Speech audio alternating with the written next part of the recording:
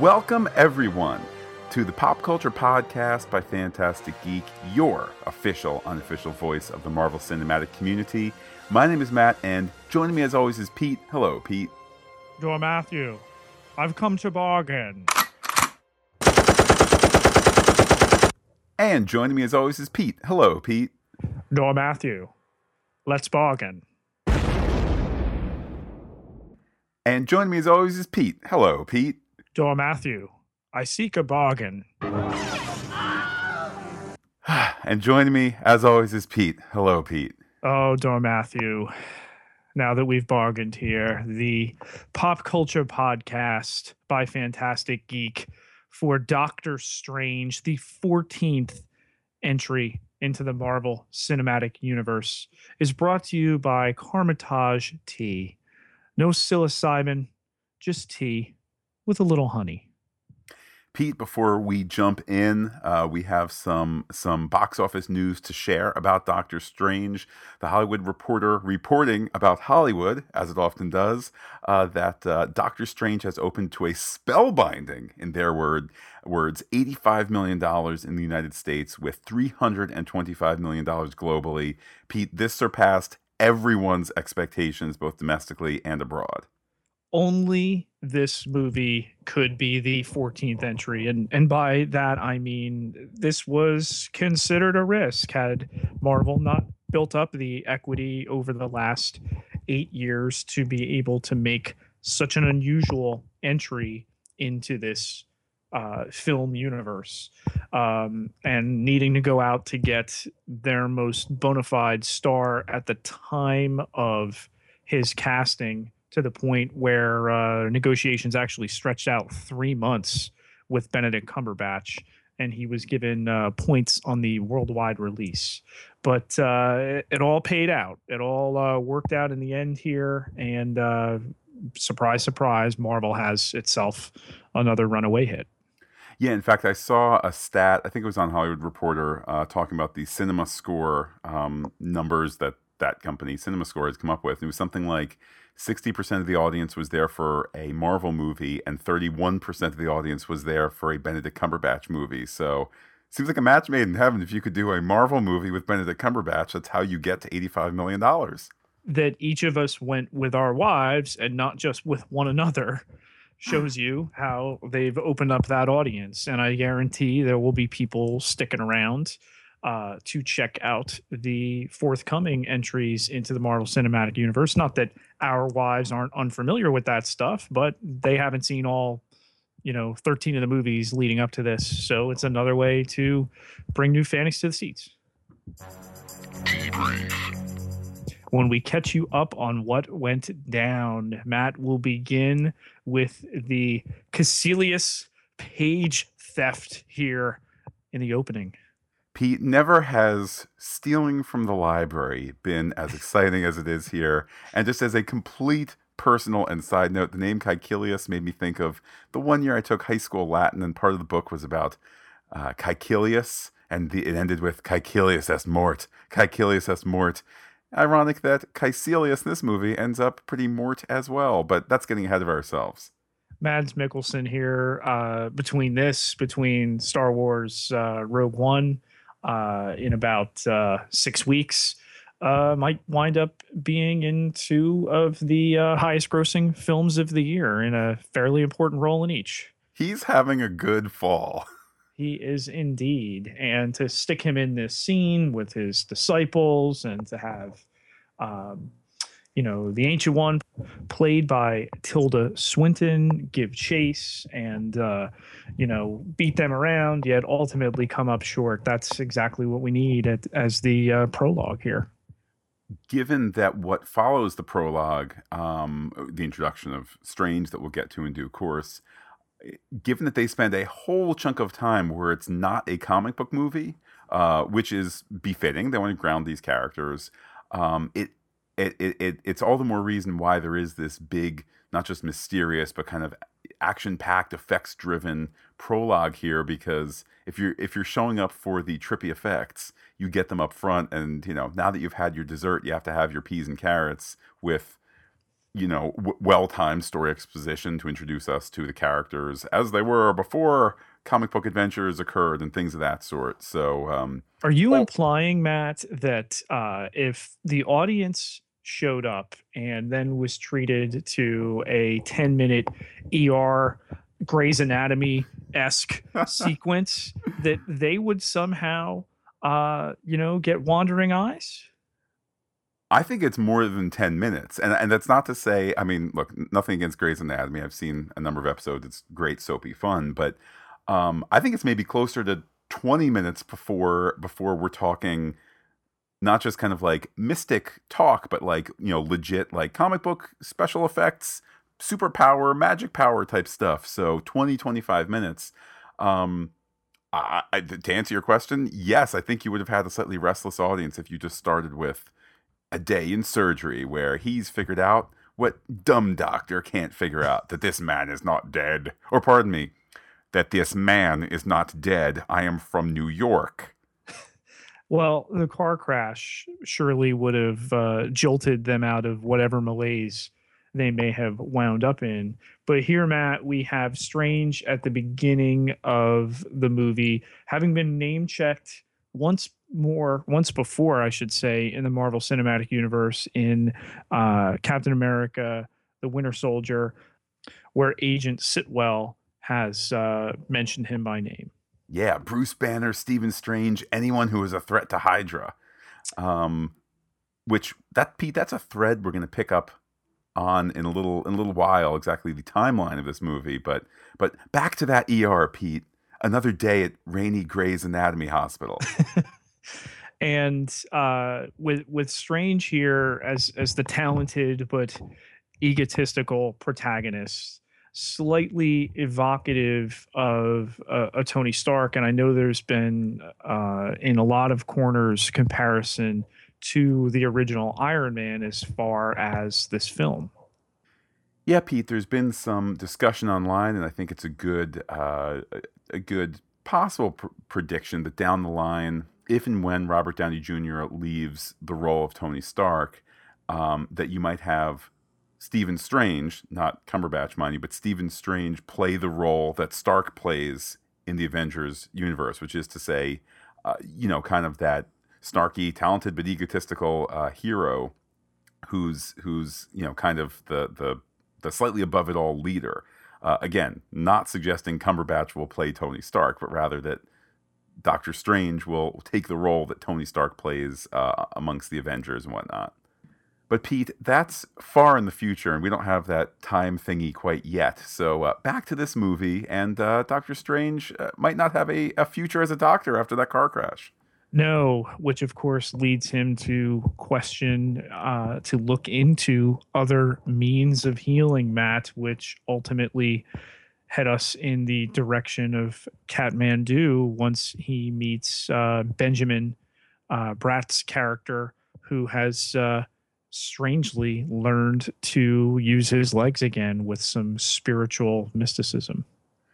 Being less familiar with this character than a number of the other ones that have been turned into movies, I thought it was a really compelling arc that they put Strange on, in terms of he's gone through all these medical answers and that hasn't worked, and then to make his way to Nepal by way of this kind of last ditch effort. Which, by the way, Pete, I had to turn to my wife during the movie. My wife, who works in the medical field, when that one physical therapist sent Doctor Strange all the files on there. I'm sure that's a HIPAA violation. Just want to point that out there. Maybe in the Marvel Cinematic Universe they don't have HIPAA, and you might say, "Oh, but he's a doctor." Yeah, they have a different president, so come on. I mean, that's true. President Matthew Ellis took down that government bear that was the HIPAA Act protecting people and all their stuff. Yeah, Ellis Care is dramatically different than the Obamacare. But we digress. I thought it was impressive that the production went to Nepal. There was a realism to it that really came across in the screen, and that's when, of course, we meet the Ancient One and Mordo and Wang. Just on Nepal, really quickly, Cumberbatch is somewhat of a mystical seeker himself. He's spent quite a bit of time in that part of the world, So it was really something he was passionate about doing. Matt, it should be pointed out that, and having mentioned the Ancient One here, we could get into a little bit of the controversy with that character. There's a reason Tibet doesn't come up in this film.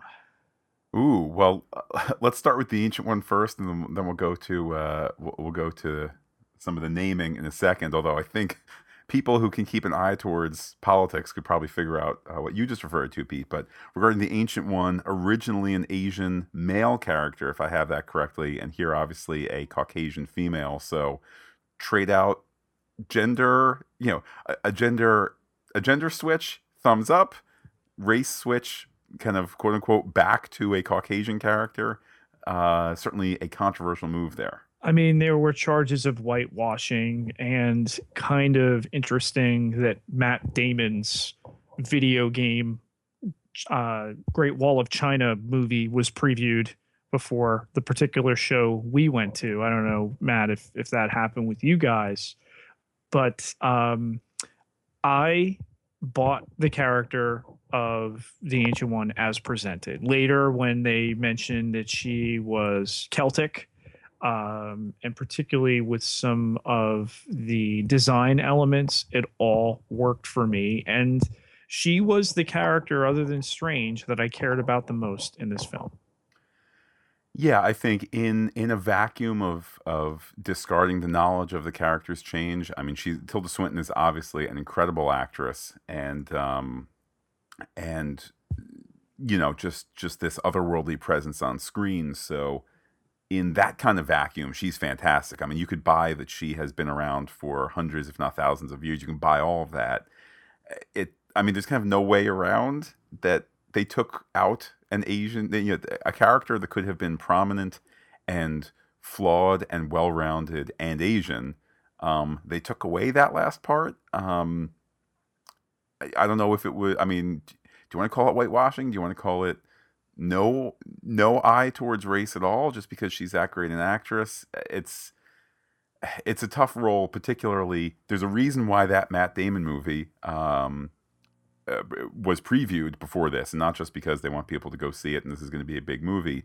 That movie, I believe, is the first true 50-50 partnership between a Hollywood studio and a Chinese studio. So this look towards, quite frankly, having Asian characters be more than the throwaway Asian character, i.e. in Age of Ultron.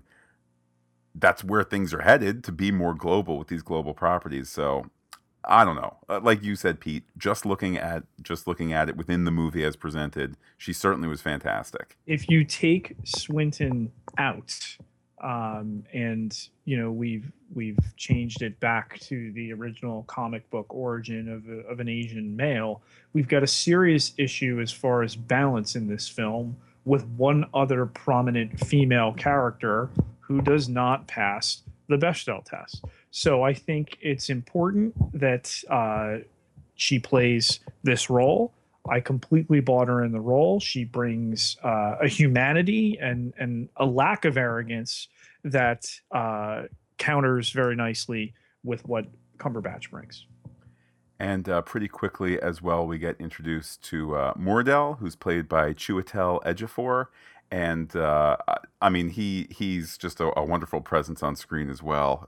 Pete, ironic that they went and got all these British actors and then asked Benedict Cumberbatch to not do his British accent. And to my ear, he was doing what very, very good. And he's a great actor, don't get me wrong, but a very, very good British person doing American accent is what he was doing. Where, I think you and I, Pete, speak with for the most part, probably 95% the non-regional dialect that he was going for. But there's always that 5% where it's like, listen to me, I am from New York. And it's just a little different. And frankly, it kind of bugged me the whole movie. I mentioned that to my wife, and she's like, well, maybe Doctor Strange was, as a doctor, not from what we saw in the movie here, maybe he was educated abroad. So he's kind of one of these people who's kind of come back and been like, Yes, I love skiing in Stad, and also, did spend some time in London town. So I'll buy that for the character, as opposed to, say, nobody at any point said, Benny, you got to work with the dialect person a little bit more, because it sounds like you're not from, you're not from Manhattan. Well, listen, my wife lamented that he didn't speak with his normal British baritone, but this allows him to act. They went out and got him because of his ability to act, his massive built-in fan base, and give the guy something to chew on. He certainly chews on it here. And I mean, you mentioned his massive fan base. If the cinema score numbers are to be taken at their face value, at least in America. So the movie does almost $90 million. 30% of that is from people who went to see a Benedict Cumberbatch movie. So the guy, by virtue of showing up and being a great actor, and obviously continuing to give a great performance in this, um, brings in 25 to $30 million without day one of having done a Marvel, day one of the Marvel stuff in it. Okay, pretty good, pretty good. And So you're right. Let the guy act. he'll be a fixture for some time, as given the end of credit scene with Ejiofor cements Mordo, the future Baron Mordo, not just as a companion in this film of Cumberbatch's Strange, but as a rising antagonist. And the fact that they are introducing Mordo in such a way, I know I read an interview with the writer of the film, who said, it's tough to do all the things you need to do in the first movie in a series, show the character origin, then show how they got to where they might need powers or be ready for powers, then how they got their power. It's tough to then have a bad guy who's equal to that. And the fact that with Chiwetel Ejiofor's Mordo here, that it's built in next time, kind of the betrayal, the tragedy. It makes him a bigger bad guy for next time because of the work you do in this movie. It makes sense. It makes sense. And then Wong, of course, played by Benedict Wong, no relation to himself, um, and no relation to Benedict Cumberbatch. I thought just a great scene stealing role. Fantastic seeing Benedict Wong in this movie. Some people may know him from playing Kublai Khan in the Marco Polo show on Netflix, and perhaps also Prometheus, The Martian, etc. Fantastic British actor, and somebody else who's looped into these multi-picture deals. So somebody who I believe also has a comedy background, and for him to be playing this stoic role, that is a lot of the stoicism is then set up for him to kind of be gently made fun of for the purposes of comedy. He's an actor who's kind of predisposed to that, in addition, of course, to all his dramatic work that he's done as well. So then it's a question of Strange training now in this unusual setting, and it's something that, other than the Cumberbatch choice of accent for the film, has garnered some attention. That there seem to be no markers, and granted, we're dealing with a character who, by the end of the film, with his abilities, can bend time, but it seemed a rather quick montage of, all of a sudden I'm reading Sanskrit and I have these powers. Um, yeah, I think there's many things in this movie that, for me, I kind of felt like there was an unseen center to this story, that the story as a whole never quite landed on that center by a little bit. I would call this movie a B plus plus.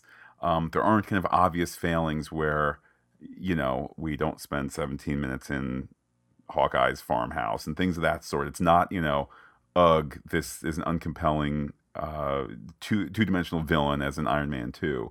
But there's things like that where, if you want us to be starting in the past, as we'll discuss in a little while, and then and he studied for 3 years there to learn Sanskrit to then read the thing. You could just show it. You could show it in montage. You could show the pages of the calendar going by, that sort of thing. Instead, they don't, and it's just slightly more muddy because of it. Yeah, I definitely agree with that. And to look at the overall whole, and yes, you get to the relics. Mordo's got the staff, and he's got the magic boots, and then it's like, all right, well, what's gonna choose Strange? Of course, we know the cloak of levitation is coming, and he takes the eye of Agamotto there, and incorporating those. While these are mystical characters, they use physical things to gain powers from. There is also at this point in the story the reveal of the three sanctums, all coincidentally that work out really really well for movie going audiences. In major markets, Matt. It's Yeah. amazing that the mystical founding fathers were able to do that. Yes, you get New York for America. So even if you're like in the Midwest and kind of like it's always New York or Los Hey, Angeles, New well, York. yeah, exactly. Hey, you get London, so that covers all of Europe, and then you get Hong Kong, which gets you both kind of China and not China. So you kind of get that duality of they didn't choose communist Beijing, but they also didn't go too far away. So good news, Pete. The sanctums cover the entirety of humanity in North America, Europe, and Asia. That's all of humanity, right? Yes, yeah. And the northern hemisphere, Yeah. right? And luckily, the shield of magic extends to South America and Africa, and Australia and the Pacific peoples, Right? Like because science, mystical science. science magic, and we saw the glowy shield net extend from those three and then down to include those, probably billions of people who live in that other part of the. So again, I mean, joking aside, it was like, okay, I get that you want to have three for a bunch of reasons, including, kind of where you can end up in the different spots for the movie and all that jazz, as well as want to give them what for in the Asian market. But it's just kind of like, people of Africa, couldn't you have had a sanctum too? But I digress, Pete. And then you mentioned the communist China aspect here. Tibet, that's the reason they're not brought in here. That's part of the reality of trying to sell a film in a foreign market, a film that opened a week early abroad than in the US and got off to a really strong start. Yeah, Nepal, Kathmandu, Nepal, the official location of where the Ancient One calls home. So, yeah, again, it's kind of one of these. This movie did better than a lot in terms of taking a genuine approach to what you might pessimistically call, what I just pessimistically called, kind of getting your way into the Chinese market and the Asian market. This felt more organic than, say, Days of Future Past, where it's like, and we're going to have a fight at the Great Wall of China because Chinese co-financiers for 10%. Fight, So at least we had that. It's just, hey, good news, everybody. Get ready for big international blockbusters to take place around the world. The film is really kind of serpentine at that point. We get a series of escalating conflicts. The London sanctum falls. There's a fight in the New York sanctum. And I think they kind of threw us for a loop with the advertising in a good way, in that the final confrontation happens in Hong Kong in a way that's very evocative of the comic style of the original story.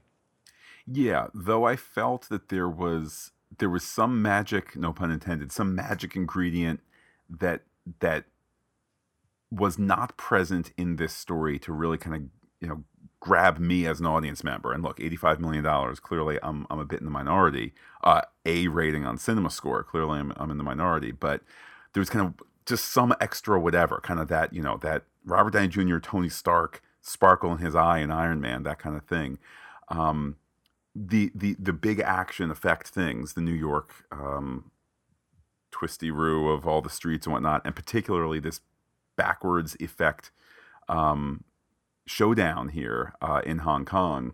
You mean Um, the Groundhog Day resolution? well, even before that, just the fact that they were moving forward in time for us, Yes. but people were moving back. That was all really, really great. Even if I wasn't like, oh my goodness, I love all these characters and I love every single thing that's going on. It was like, I really like what's going on. And this is an amazing, amazing action thing that also I've never seen before. This is not.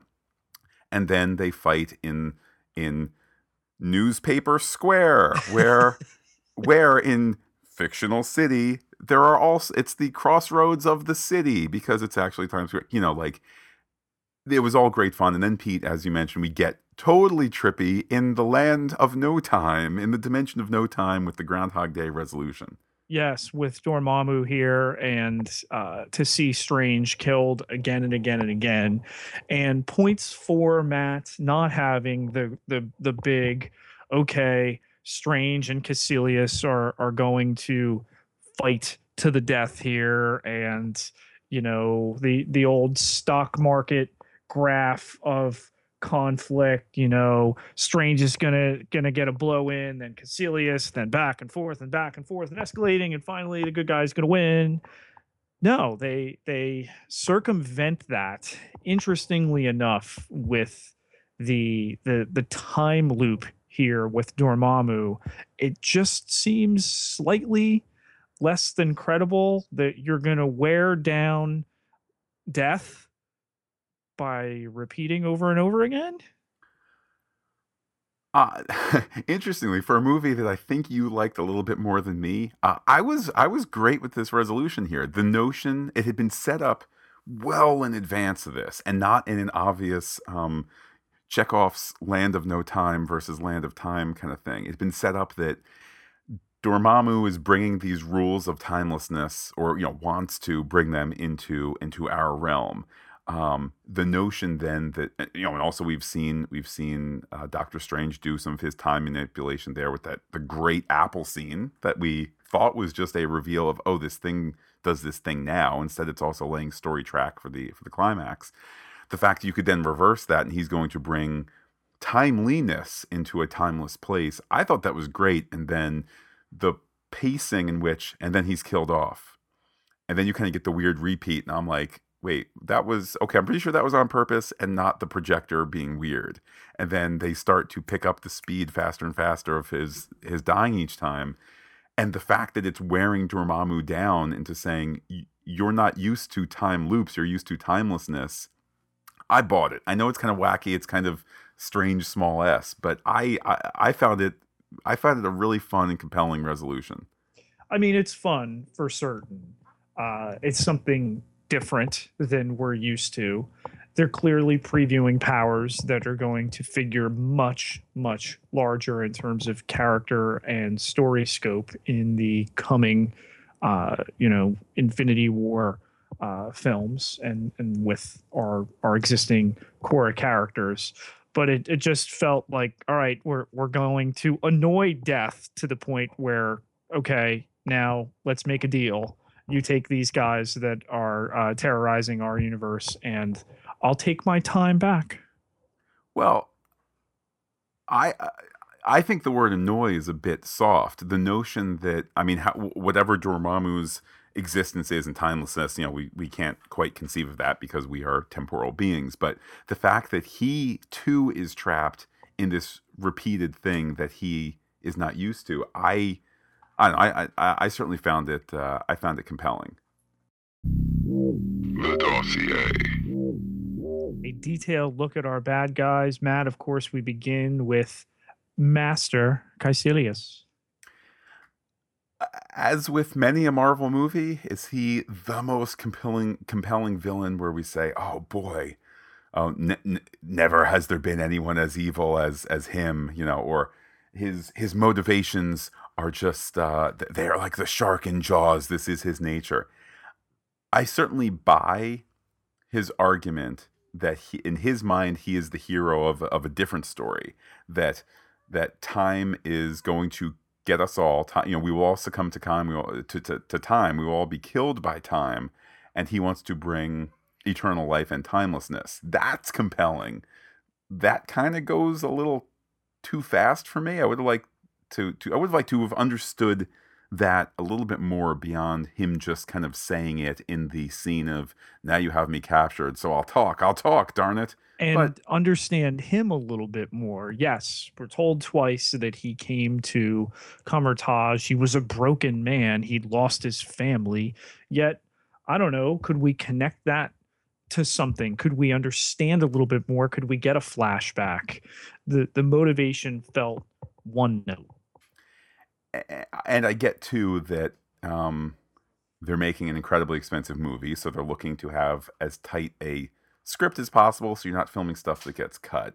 I understand, this is almost 2 hours long, so it's probably right around the time that they wanted, knowing that, like anything much over 2 hours, there's a certain segment of the audience that's going to get a little antsy.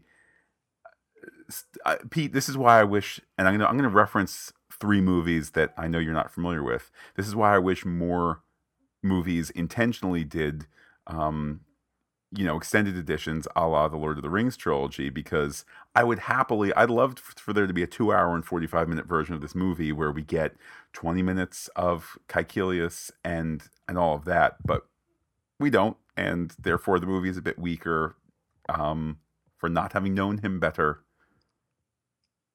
And by virtue of Dormammu being the larger looming threat, Caecilius taking up more of the screen time, really kind of more of a servile character to this bigger threat that we only see in the one scene. Agreed. I like that we do get one, if not two, visions of Dormammu ahead of that. Not that I would count that as the character being present. If anything, I thought the yellow eyes were Thanos references, so I was pleasantly surprised when we did indeed meet Dormammu. Kind of, again, it's not the strongest part of the story, and it kind of is what it is. But Pete, we can certainly look ahead to the future Baron ? Mordo. Yeah, to see him at the end there steal back the power from Pangborn. That also, look, these Marvel movies that build on each other. You have a mere secret scene at the end in which it is made clear that your brother in arms of Mordo is now set up as the villain for the next Doctor Strange movie, which comes out years from now. That's going to be great years from now. In the interim, it's like, well, this isn't Spider-Man, and this isn't Guardians of the Galaxy, and this isn't Avengers, so, it was a little bit how I felt. Really, really. I found it pretty compelling. I mean, people who know the character of Doctor Strange, and when Mordo was cast in this with a bona fide, like, Chiwetel Ejiofor, people were like, oh, that guy, he eventually becomes the bad guy. Is he going to sell him out in this movie and they're going to fight? I like that they save that twist for the end. They've established this rapport, kind of fractured a little bit over their difference of opinion over the Ancient One, and setting it up for down the road. And a far more compelling villain than Caecilius, who, while he believes he's right, we don't fully understand. We understand Mordo much more. And since we're talking casting, I mean, worth mentioning, obviously Chiwetel Ejiofor, an actor of color, and this was an intentional change to change the character from white to black, in part because they were aware of the changes that they made with the Ancient One. Also in the mix, the updating of the Wong character from kind of a manservant to somebody of more heft, both on the battlefield and also academic heft here, the keeper of the library and all of that. Pete, I guess it's up to the audience to decide: is the subtraction of the Asian nature of the Ancient One, is that negated or outdone by the race changes to Mordo and the kind of more cultural appropriateness to Wong? I mean, at the end of the day, the movie's making money. I didn't see any picketers. I guess the net change is a positive one. But Just wanted to throw that in there. I love the makeup of this cast, and I think the way that the villains come across in a really effective way. Welcome to level 7. Time to analyze and theorize. Matt, let's begin with a couple of patients mentioned before Doctor Strange's life-changing accident. Yeah, reference is made to a colonel who's had a major spinal injury.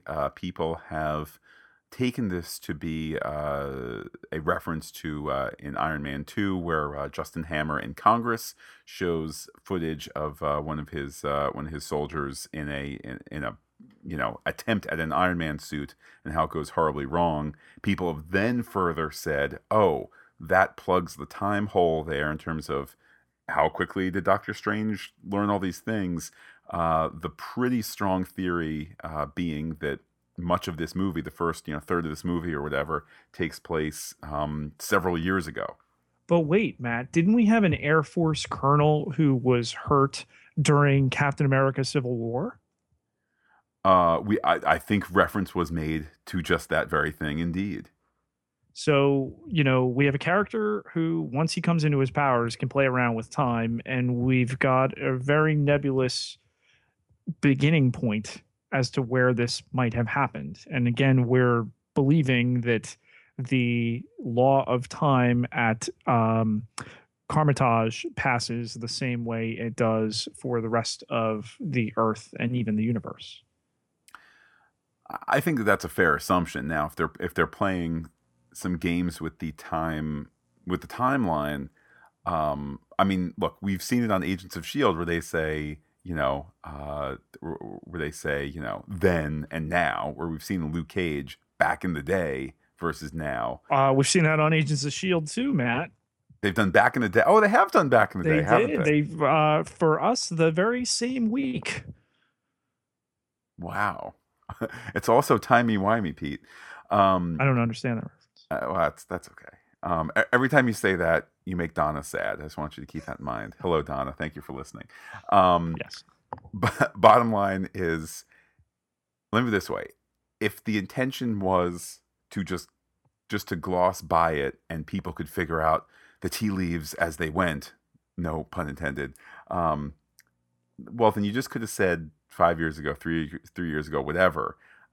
It's compounded, however, Matt, with the third patient who was mentioned, the one that Strange kind of keys in on, who has a schizophrenia implant in her brain and has been struck by lightning, leading a lot of people to believe that this is Carol Danvers, the future Captain Marvel.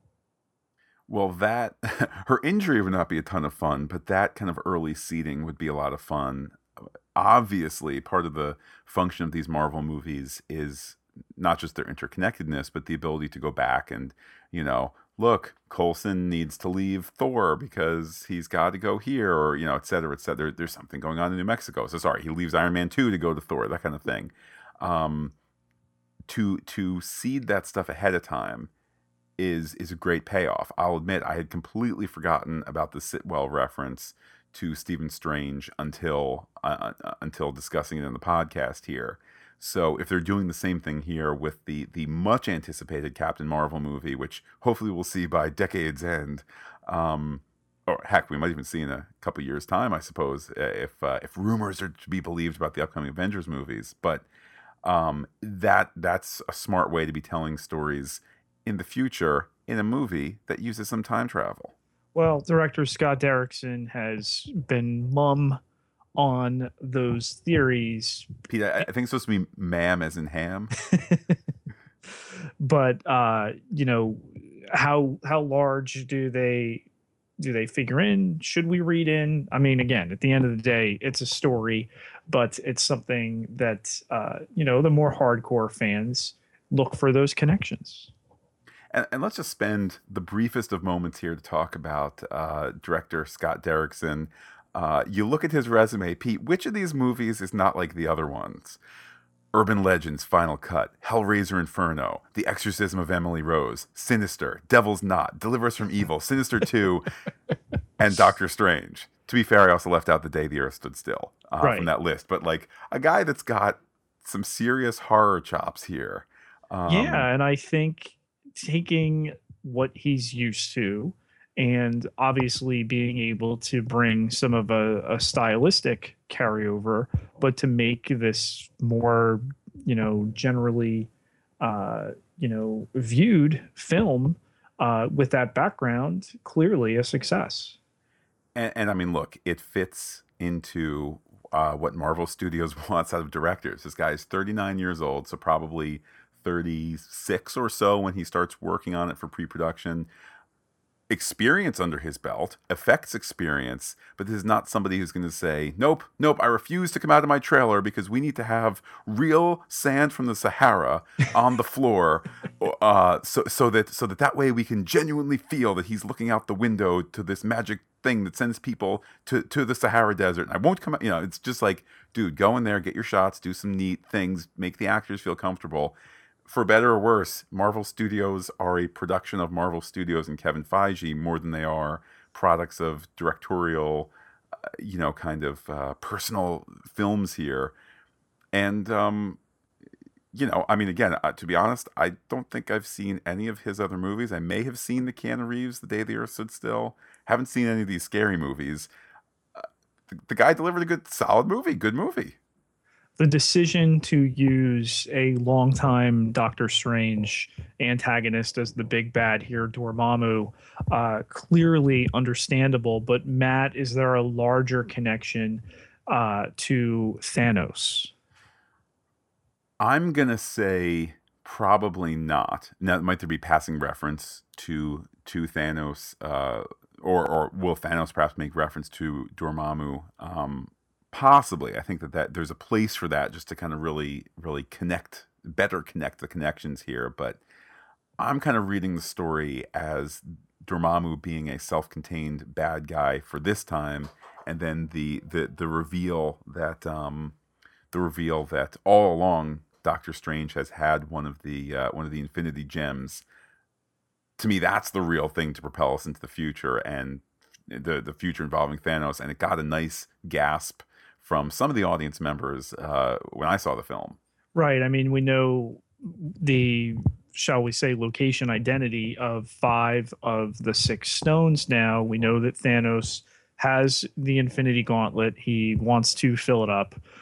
We know that he also is enamored of death, and there seems to be some checking in on that with Dormammu. But they might be going in a different direction, Matt, given that Cate Blanchett has been cast as Hela in Thor Ragnarok. Obviously a film that touches on this, one that Benedict Cumberbatch will return for.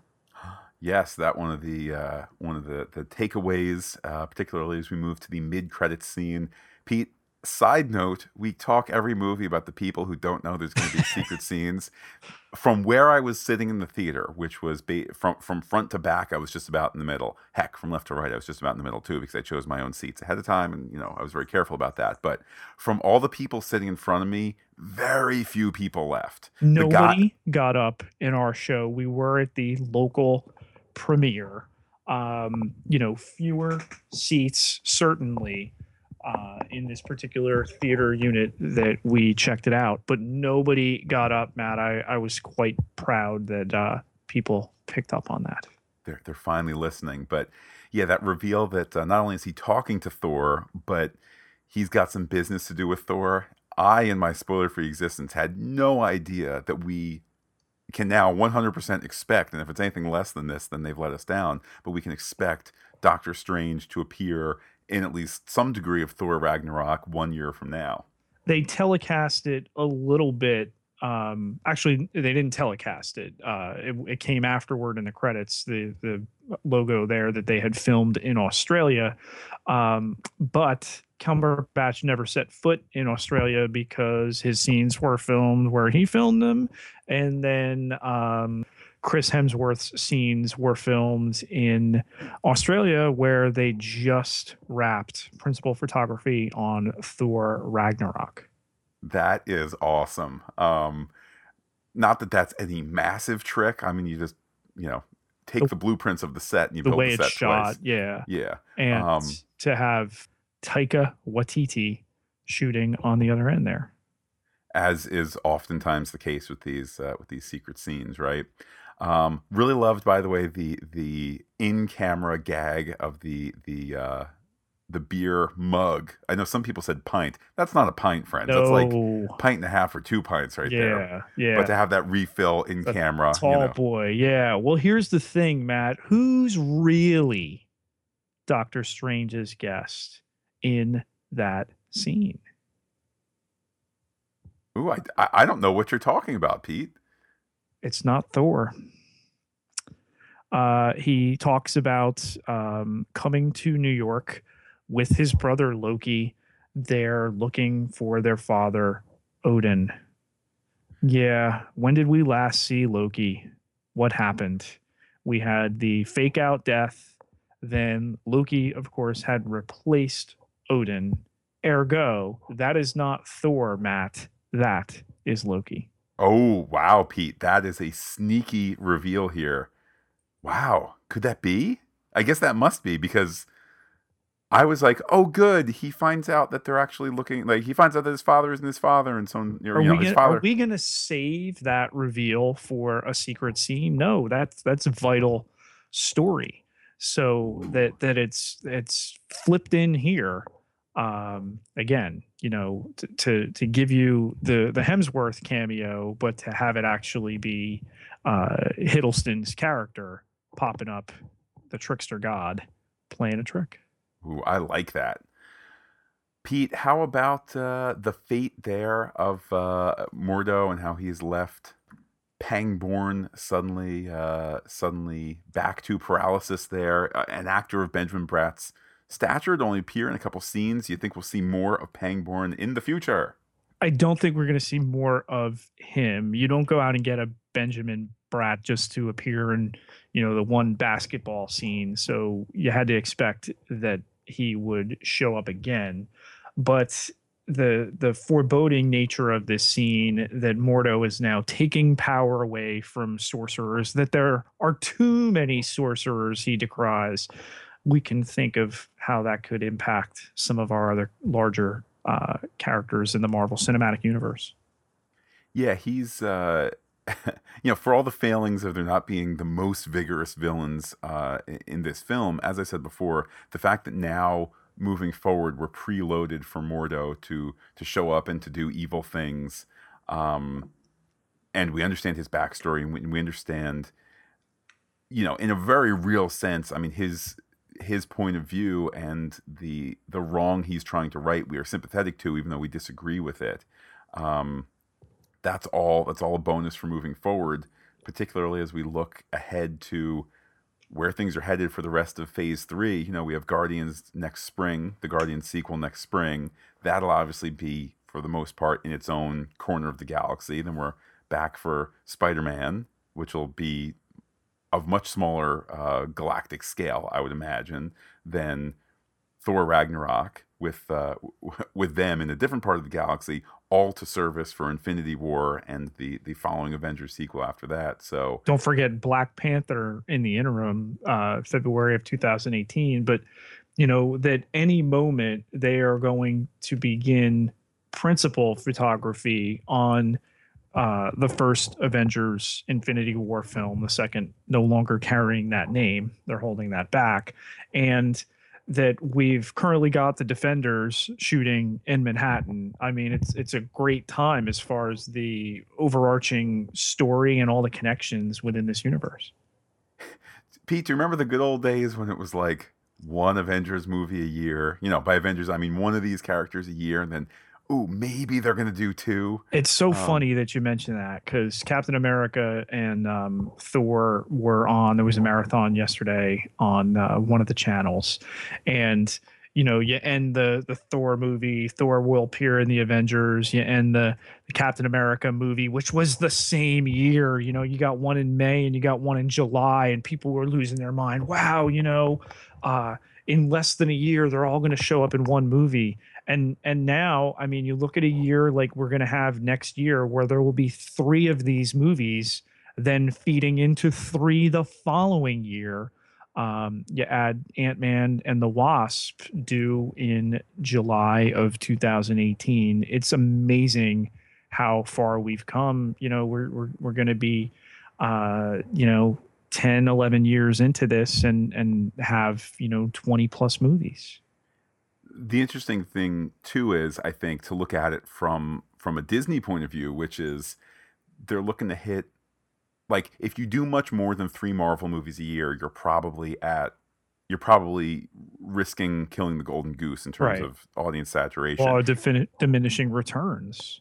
And also the fact that you have these different properties, you as a company, you can say, it's not, everybody's not going to see all the superheroes fight again this movie 3 times a year. The fact that you get to go, the superhero fight in May, and then we did like Trippy Magic, and then we're going to space, and then we're going to New York, and then we're going to another spot in space, and then we're going to Africa. That keeps the audience vibrant looking forward. But even larger than Beyond Marvel, you do 3 Marvel a year, you do a Star Wars a year, you do a Pixar a year, you do a Disney animation a year, and then you do a Disney live action, perhaps, or a Disney live action remake. How is their stock down? That's the one thing I can't understand.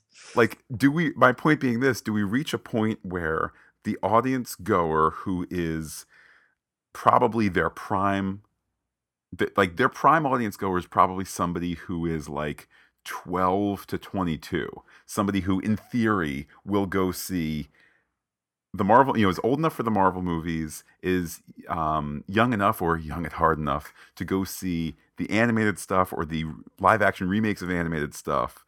Can you ask that person to go to see something in the Disney brand more than 12 times a year? You probably can't. So at what point do you say, you know what, man, we want to push Captain Marvel 2 back a year because Black Panther is bigger than we thought, so we're going to rush that to next year. So Black Panther 2 comes, they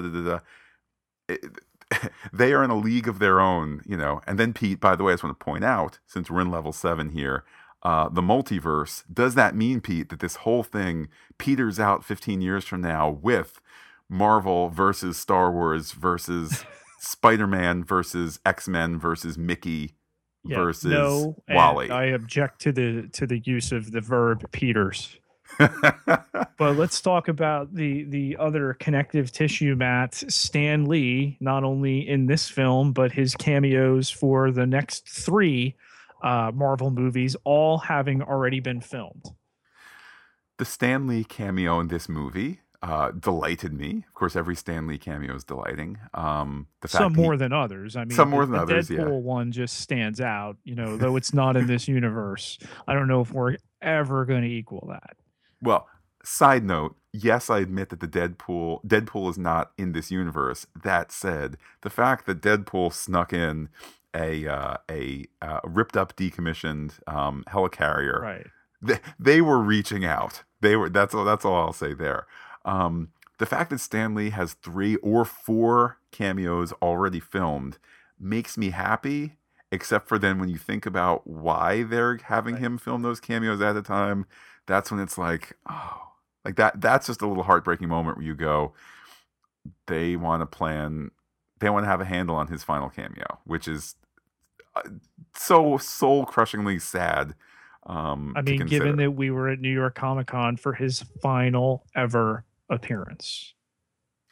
Yeah, so I mean, look, the end comes to us all, and there's no sense denying that. But just the fact, like, good news, they're planning ahead. Bad news, the thought, Pete, that we could watch a final cameo and the end already having come to him. That'll be, how do you handle that moment? Pete, you handle that moment with grace and with sadness and with the audience not pretending it doesn't exist. Also of note here, Matt, that Benedict Cumberbatch appears in another role in this movie. Yes, this is a factoid that I absolutely love. The fact that there's a Benedict Cumberbatch cameo in the movie. He does the voice and motion capture for Dormammu. That's just a super fun fact that he's on screen with himself, kind of, sort of. Yeah, he had played the dragon in the Little People movie and had those chops, so they incorporated here, obviously, to better effect. Well, given that I haven't seen most of the, I've only seen the first Hobbit movie once, and I haven't seen the other two No one else because, has. well, yeah, there's that. Hey, you can't win them all unless you're Kevin Feige. Then you wake up every morning and say, "I will crush everyone who gets in my way, and I will make another success." Every series has its prequel woes. Decrypted transmissions. Let's check the wire. And Pete, speaking of The Wire, you might be listening to this saying, why are we able to listen to this? Pete, it's because of the generosity of those who have visited patreon.com/fantasticgeek, keeping the podcast back catalog and catalog of the future on the internet wires. Because they've sent a couple of bucks our way. So thank you so much, dear listeners who make that possible. And also some fun goodies for those who do visit and who do donate. The generosity of our listeners knows no bounds. There's a reason why we are able to bring you all 14 of the Marvel Cinematic Universe films in podcast form, and every single show in the Marvel Cinematic Universe: Agents of S.H.I.E.L.D., Agent Carter, Daredevil, Jessica Jones, Luke Cage, the recently launched Iron Fist, in addition to some other stuff that we're up to. With that, Pete, let's check the real wire. Had a wonderful conversation on Twitter with Amanda Joyce. That's Amanda Joyce 118 on Twitter. She said, saw Doctor Strange today. Still doesn't beat my favorite Marvel movie, but the special effects are definitely impressive. She said, by the way, Pete, her favorites are Cap 2, followed by Ant-Man. And I would agree. For me personally, it's a solid movie. I said to her, and I said before on the podcast, and I'll say again now, B++. There's not kind of obvious areas where you say, oh boy, this didn't quite gel. It works well. To me, it's not an instant classic, but I look forward to catching it on the rerun, catching it when it hits Netflix in a year, that kind of thing. It's a lot to ask that every entry they would make would become somebody's favorite. I can tell you that it's clearly my wife's favorite, but it's not because it's a Marvel movie, because she really likes Cumberbatch. But it's a situation where, again, 14 films deep. How many of those have been sequels? Some raising, the franchise. Some maybe not so much. But super solid entry, character that they're going to continue to build on for years to come. And you know what? I mean, I appreciate, too, that this isn't the same old thing. Kevin Feige said it best when he said, who wants to go see Iron Man 5? His point being, how is Iron Man 5 going to be that much more different than Iron Man 4 or 3 or 2 or 1? You quickly kind of run out of really super compelling stuff. Do you really want to see Captain America 8, where Captain America and good Bucky go on one last mission again for the fourth time together as brother? Like, at a certain point you go, okay, we need a new injection here. So this wasn't my favorite. You know what? I sat in a really great movie theater and watched a fun story with great actors do a whole bunch of like trippy, otherworldly magic effect stuff. Good time out at the movies. Doesn't need to be the soul-touching experience to define a generation like Spider-Man: Homecoming has to be. It was a nice time at the movies. So Pete, as we look into the future, because we can do that because we have the eye of what's it called? Of course, we'll be wrapping up Luke Cage later this week, and then on to some Star Trek goodies ahead of Agents of S.H.I.E.L.D. returning at the end of the month. Providing, of course, that time does not end with the American election. That is true. And Pete, what would be really great is if there's some sort of lack of clarity on election day, so then we could go into like a time loop to continue to talk about this. Please, no. Make smart choices, voters. By the way, Pete, speaking of that election and other elections, should we tease here what's going to be on Fantastic Geek tomorrow, Monday? We will tease ever so slightly. Let's just say we've already established in the Marvel Cinematic Universe that President Obama is not president, although in our headcanon, the Fantastic Geek headcanon, he is running to dethrone current president Matthew Ellis. So we're going to get a little political within the realm of the Marvel Cinematic Universe, but it's not what you think. It's not what you think at all. That's going to post, I guess Pete will post it first to fantasticgeek.com, and then we'll tweet about it Monday evening. It'll hit the Facebook as well. So it'll be out there. Like it, retweet it, share it. We are happy with the way that it turned out, and we hope that you will be too. And Pete, people who like it can let us know across the various social media. Let's start with your Twitter presence. What's your name on Twitter? How can people be in touch with you? You can find me on Twitter at Peter, PIETERJ Ketelaar, KETELAAR, 8,560 followers. Can't be wrong.